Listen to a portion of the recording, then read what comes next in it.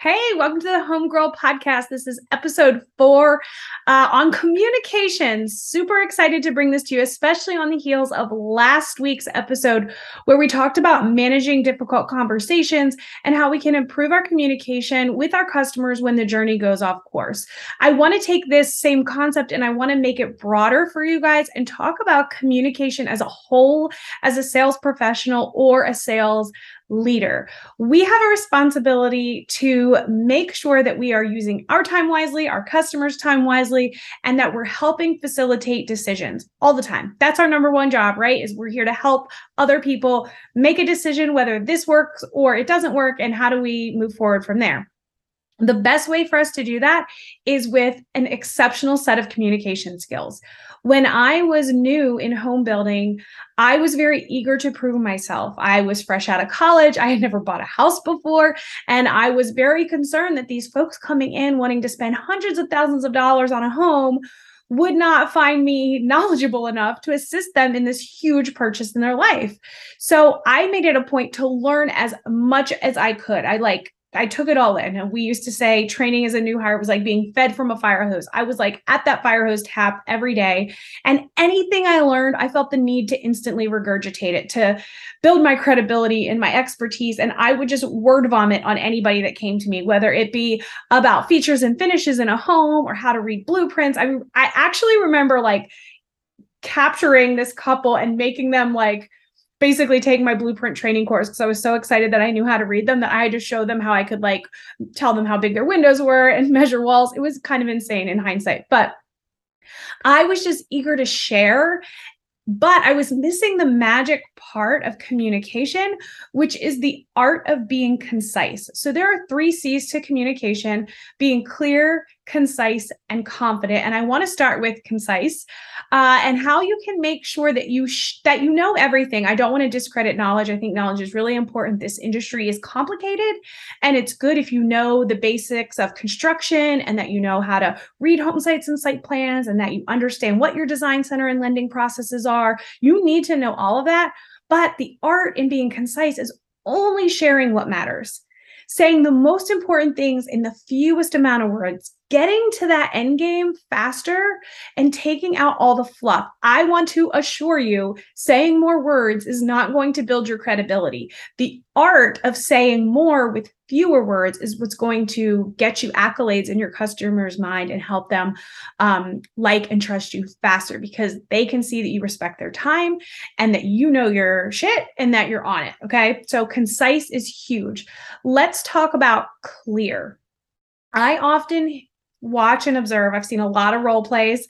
As a trainer, I trained over 100 new hires. That's a lot of role play practicing, and it's insane. And I've watched a lot of tape of video shops, and I know what's happening in these customer interactions.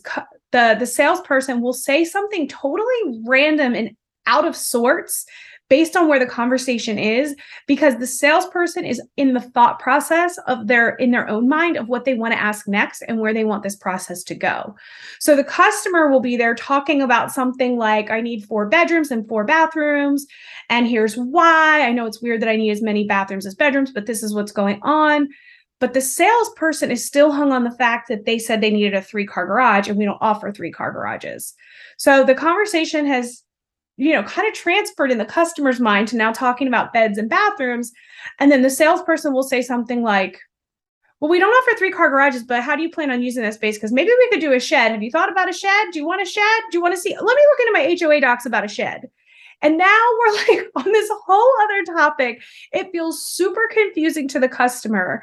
So I want to encourage you to make sure that you are clear, that you are on task with what is being said in front of you. So in an effort to be clear, you need to be an active listener. I've also sat in meetings as a manager with leadership teams, and same thing happens, guys. The exact same thing happens. It's bonkers. I'm sitting in this room and, one leader says something and it's really like, it's kind of disruptive, right? Like it's getting everybody's wheels turning. We want to talk about it, but there's not a platform to talk about it. The conversation transpires, and then some random person finally gets the courage to address this conversation, but they don't frame it to bring it back to it, or they don't say, hey, can we revisit that topic that we talked about earlier, they just kind of jump in and it's very confusing and it makes it hard for everybody to understand, well, wait, what are you talking about? We were on a totally different topic here and now we're shifting gears. So I want to make sure that you guys understand that being clear is a result of active listening and that you're connecting the dots appropriately. I know I'm also guilty of this in my personal life. So maybe I'm driving down the road, the whole family's in the car, and I'm thinking about our to-do list and everything else. And then I'll blurt out, so do you want to do that? And my husband will be like, do I want to do what? And I'm like, do you want to go get backpacks today? Like before we head home, finish up the school shopping. And he's like, Abby, you weren't talking. You were running a list in your head. I had no idea what you were talking about. So it's normal. It's so normal, guys, but be active listeners and make sure when it is your time to talk, you are clearly tying back to whatever's being said or use a reference to reframe why we're changing the conversation in the way that we are. So that's concise. That's clear. Let's talk about confidence. Okay. I want you to think of confidence as something not as being a, big, burly, aggressive type person or being, having some sort of swagger, I'm none of those things, but confidence comes from just knowing that you can be the resource that they need. Okay. Confidence comes from the ability to say, I don't know when you don't know, and then working really hard to get that answer as quickly as possible for your customer. Confidence comes from just trying. Okay. A lot of people say, I'm not a confident salesperson. I'm not a confident closer. I'm not a confident this or that, whatever that may be. But confidence follows courage and the courage to act. So if you feel like you're not a confident closer, what I need you to do is to go into more closing questions. Start asking closing questions more frequently because your confidence is not going to come until you work through all those little flubs and flips and saying weird things. This is why we highly encourage role play in new home sales, because it builds your confidence when you say something 2 or 3 times and you get used to the wording that you want to say and the responses that you hear. And you get that positive reinforcement when you ask a good question and you get negative reinforcement when you ask a bad question. So I want to remind you that your confidence actually will come from action and the courage to take that action. So be clear, be concise, be courageous to build your confidence. I hope you found this helpful in building your clear communication skills to level up not only as a salesperson, but as a sales leader. These are skills, like I said, I learned early in my career, and they carried me through all the way to where I am today. I hope you all found this helpful. Have a great rest of your week, and bye for now.